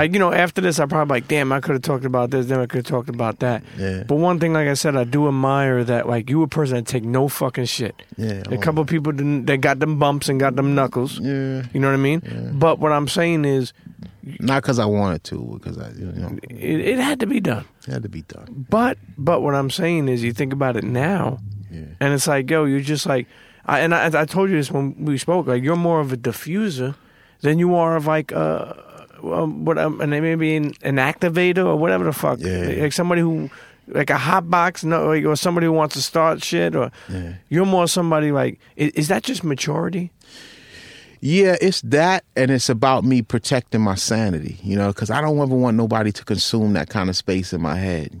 I'm trying to think of the next fly shit I can say on my songs, or the next beat I can make, or or the next piece of information that I can give to somebody that can help them with their life. You know, I don't want to always be running around here. People think, you know what really fucks people up is when they meet me and say, damn, you're a cool motherfucker, man. I never, you know, because the way people will describe me, you think I was some kind of fucking growly Gus or some shit like that. You know what I mean? And when people meet me, they say, damn, man, you're a cool motherfucking dude. And I was like, yeah, thanks. You know what I'm saying? But, you know, I live a regular life, man. I go to Walmart like every fucking body else do and shit. I'm not, I think I may have been in the Gucci store maybe a hot 5 or 6 times. How'd you become cool with Dapper Dan? You mentioned him before about the wrestling. Oh, we know Dap for years, man. Dap is a guy been around for years since the Eric B days. Sure. Eric B. Oh, making all that's right. You're right. Making Dapper all those Dan, pieces. Yeah. Dap has been that guy for years. Fuck, it's so great to see what he's doing with Gucci now. Yeah, that one off. You know, have you heard about that? Yeah, I did hear about that. Yo, he deserves everything he gets, man. Dap put a lot of work in. He's been through a lot of shit, man. I wish him the best. I really do. I know there's people who have their feelings about shit, but that man got to do what that man got to do. I can't. One thing about me is I try to salute people that been through their shit and go through their levels of turmoil. You know, it's hills and valleys, man. You know, there's people who say when you win, they say we won. When you lose, they say, you lost. You know what I mean? And Dapper Dan, every time I've ever had any interaction with him, it's always been 100. So I wish him all the best, man. I hope he makes more money than he ever can imagine, and he's an amazing talent, so he knows what it is. Shouts to Dapper Dan. Hey, listen, when we sat with our brother, again, rest in peace, Combat Jack, you always spoke about sleeping with the gun underneath the fucking pillow. Do you still sleep with a gun under the pillow? If I did, I wouldn't say I did. You know what I mean? I know, I'm not trying to incriminate you. But hey, listen, you know. You listen, man. One thing about me, bro, is, you know, I want to employ people to be smart. You know, be smart with whatever you do, whatever you say, and however you say it. Be honest with your feelings, man. You know what I mean? My gun, when I said even mechanics walk around with their tools, that was a very broad statement, you know? And that meant that, you know, if you're going to be an MC and you're going to be a producer, if you're going to be an MC, buy your mic. If you're going to be a producer, you buy your way to make beats and produce. If you're going to be a boxer, you get boxing gloves and training equipment. You know, that goes with mechanics. Fix cars, you get you some wrenches and some screwdrivers, and when you have to have you need the things you need to survive in life. Those are our tools. Whatever they may be, you need to have those things. You know, another thing as we wind this episode down that you said that I heard you say before that was very powerful to me is about teamwork and taking care of your team. I remember you said, like, yo, when I'm growing up, it was no big me, little you. Yep. If I ate steak, you ate steak. That's like, right. Everybody ate fucking steak. That's right. You know, and I really valued that because not many people, you know, like, some people are very selfish, man. Some people have a lot of greed. Like, even like, I remember you spoke on Ross, Rick Ross, and you were like, yo, people can say what they want about that dude, but he takes care of his people. Yeah. You know, don't you see that's something that's almost like doesn't happen all the time? You know what? It's definitely a rare thing, you know, because money doesn't really have power when only one person has it. You know, but when everybody around you is financially set, you know, and whether you say, hey, listen, this is your job, this is what you do, this is how much you're going to make. After that, they can't really say nothing, you know, but you always see most of these guys that get robbed or stuck up or kidnapped, it's usually somebody that was around them that wasn't happy with what they were not being paid. You know what I mean? You know, that's in some case. Sometimes you just have people who are just jealous of success. They don't have no talent. They just mad, so they figure we're gonna rob this motherfucker, which is a stupid idea in the long run. Because if you got paid what you were worth, then you know, yo, I'm worth more than this. But people are afraid to talk business with people that they consider their friends or family, which is another thing that people have to stop doing, because you should never be afraid to talk business. If you say to somebody, listen, man, I'm gonna make this, you know, people will call you, yo, Bump, man, I got a beat. Can you get on it? All right, well, here's what we're gonna do. First of all, I'll ask some questions. What are you doing with this beat? Is it something that you're putting out? Are you selling it? I want to know what it is. I don't mind doing the charity, you know, because I done bodied a lot of rappers for free. But if you're selling this shit, bro, you need to talk to my management, because sure. But people get insulted when you start talking business, you know, and that's a sign right there that you don't want to be involved in this shit no more. You know, there's always people who want you to do shit for free. I know motherfuckers overseas just so they can, you know, get over there. They'll do a tour for $1,000 a white girl and sleep in the promoter's basement. You know, man, I got a groupie and I made $1,000. I did a tour for $1,000. They're underselling the game because they're not thinking about the big picture. And then if you can get if you can get 5 rappers for the same thing you can get 1 rapper for, these promoters are going to take that shit and it's just about money all the time. And I get the money part, but at the same token, we have to find a balance. Hip hop is dying, man, fast. These rappers are writing themselves out of the future because they're not concerning themselves with doing business, overall business. You know what I'm saying? And you can't do that shit because, you know, all of this independence that's out here now is very, you know, it's a big deal. Some people don't need labels like they used to. I don't give a fuck about all of the independent guys who come to you with these $5,000 album propositions. That shit is bullshit. It's total bullshit.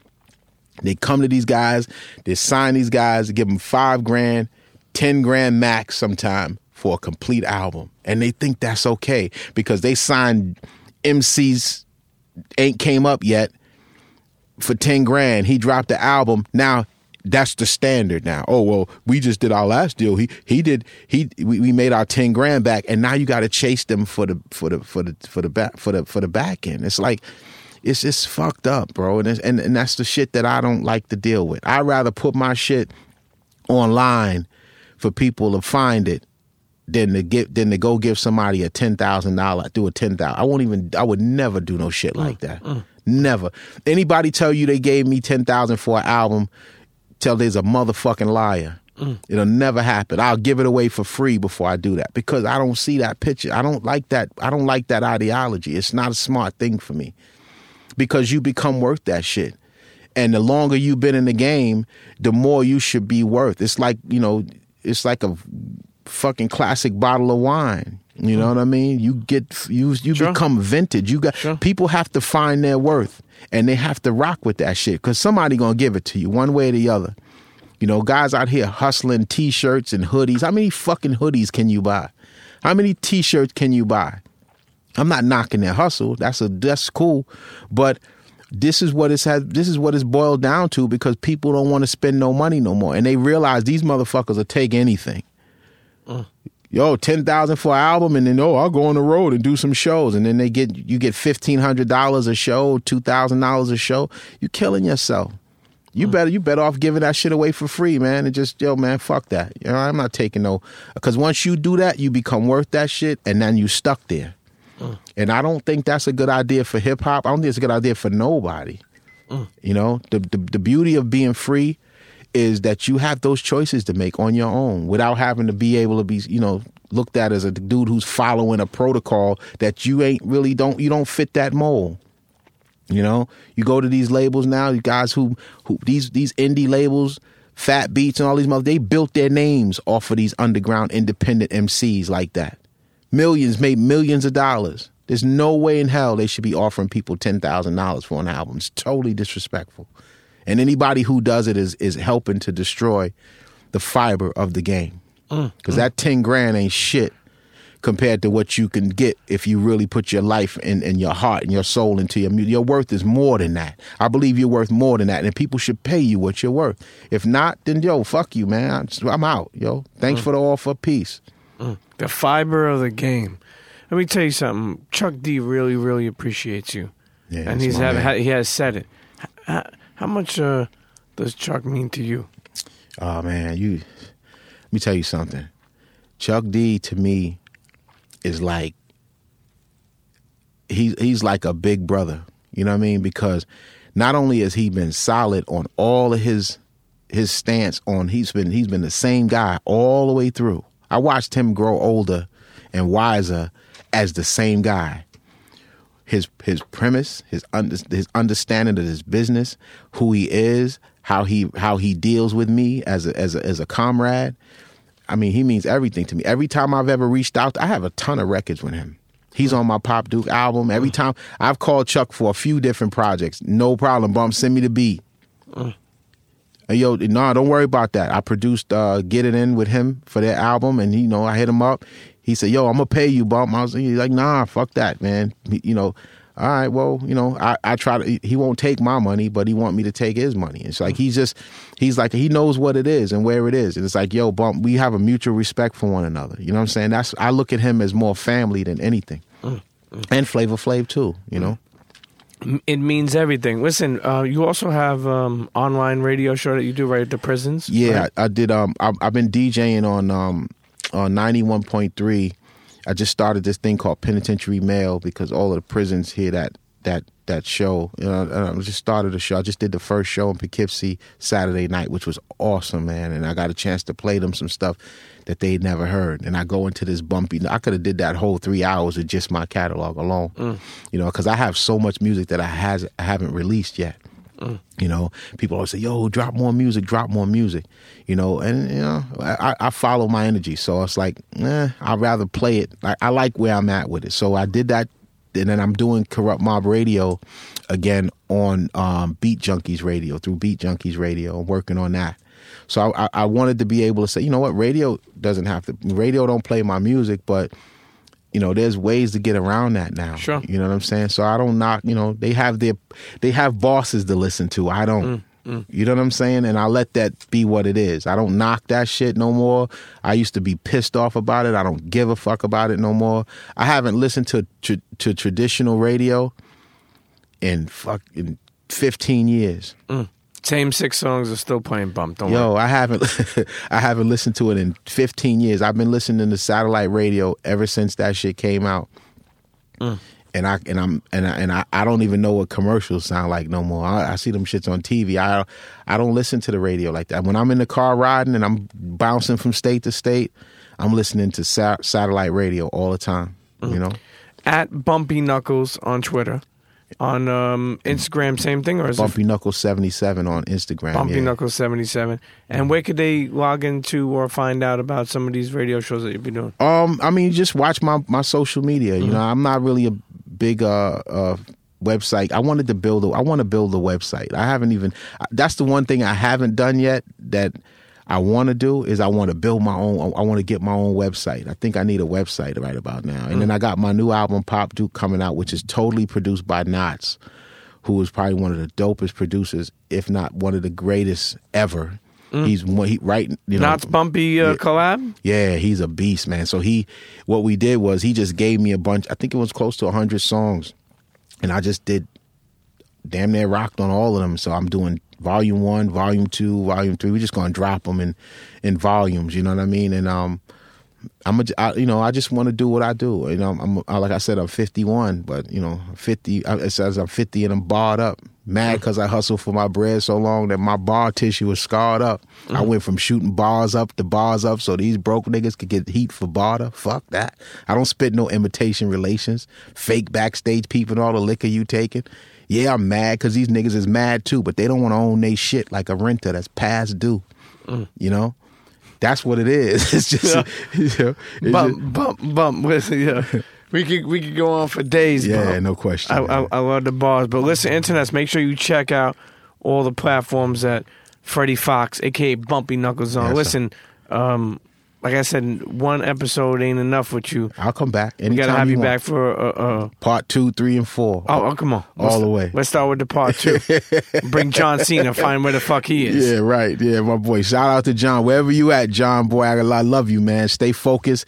Keep doing what you're doing, bro. Word. No, but more importantly, again, Bump, I appreciate just how solid that you are in the game. Meaning, like, people can say what they want to say. Oh, this motherfucker, maybe he's too da-da-da. Maybe they had an issue or maybe don't like. Let me tell you something. People should have as much passion as you have, man. Yeah, I wish they did. People should have it, man. Yeah, there's people out there that have it. There's people out there that love hip-hop. I like talking to people that they say, I don't make beats, I don't rhyme, but I love hip-hop. Those guys are the guys that, that are insanely passionate. Guys like Trick. I go to Detroit, man. Guys like Trick. I watch this motherfucker produce records, engineer them, mix them, master them. He sets a time. All right, it's gonna take me 3 days to mix this project. This record. He does that shit with such a deep passion band, rehearsal, all these people. You know, it's insane. It's insane. There's plenty of people out there with that kind of passion. Tons of them. And the more we recognize those people, the more that we recognize those people, and the more that we give them attention, the more that we say, "Yo, man, I appreciate what you do." It's all right for you to reach out to you got contact to everybody. Yo, man, I get it all the time. Yo, Bump, I learn a lot from you, man. That's the greatest payoff for me. You know what I'm saying? I done lived in houses, man, from mansions to townhouses to penthouse. I done had all that shit, man. And the toilet still gets stuffed up with fucking shit. You got to put Drano in that motherfucker to fix it. So it don't change nothing, bro. Well, listen, I appreciate you, and I know a lot of the community does. Yeah, Internet's Freddie Foxxx, peace and love, aka Bumpy Knuckles. Yes, sir. Cheer. Yeah. Internets, if you enjoyed that episode, I want you to email me at thepremiumpeteshow@gmail.com. Again, that email is thepremiumpeteshow@gmail.com. Let me know what you thought. And listen, all my advertisers out there, all my big businesses, my small businesses, whoever, a friend, a store, you want to advertise on The Premium Pete Show? Email me at thepremiumpeteshow@gmail.com and let's get working. Okay? Make sure you subscribe, rate, leave a comment on all streaming platforms of the podcast. Tell a friend to tell a friend. And we'll see you next episode. Cheer.